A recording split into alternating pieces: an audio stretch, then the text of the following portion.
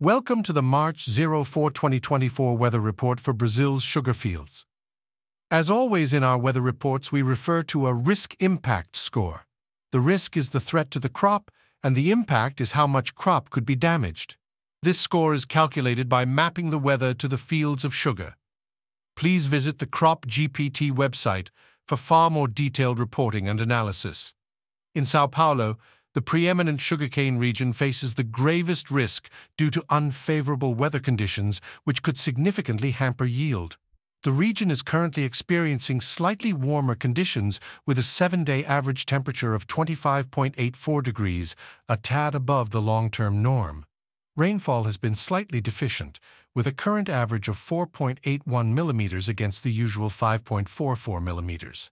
It is noteworthy that this year's extremes in São Paulo are milder compared to past records, with precipitation notably higher than in 2005, but with temperatures not reaching the maximum of that year.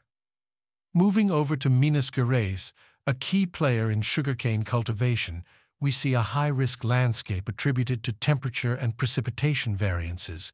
The current week has averaged 25.75 degrees, noticeably warmer than its usual climate.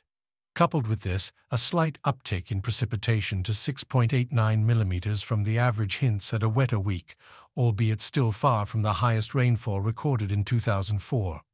Temperatures are inching closer to the peak values recorded in the past, but have not yet surpassed them. In Alagoas, despite its modest area of sugarcane farming, significant weather extremes have thrust it into an above-average risk category.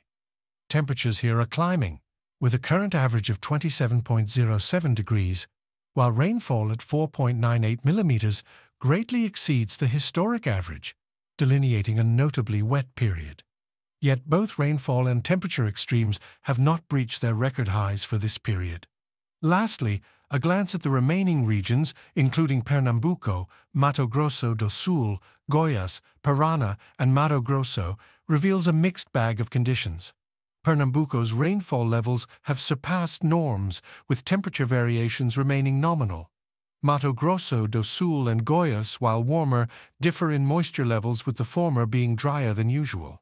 Paraná reflects a mild reduction in precipitation with a slight rise in temperature, and Mato Grosso, witnessing a marginal increase in both rainfall and temperature, sees a limited impact on its sugarcane yield.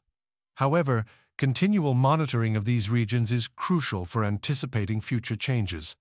In summary, while São Paulo and Minas Gerais grapple with considerable weather-induced risks, Alagoas faces notable extremes.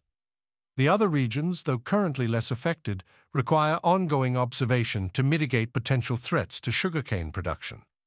As always, our CropGPT site contains more details and reports about the sugar market, and this report contains just a few selected highlights.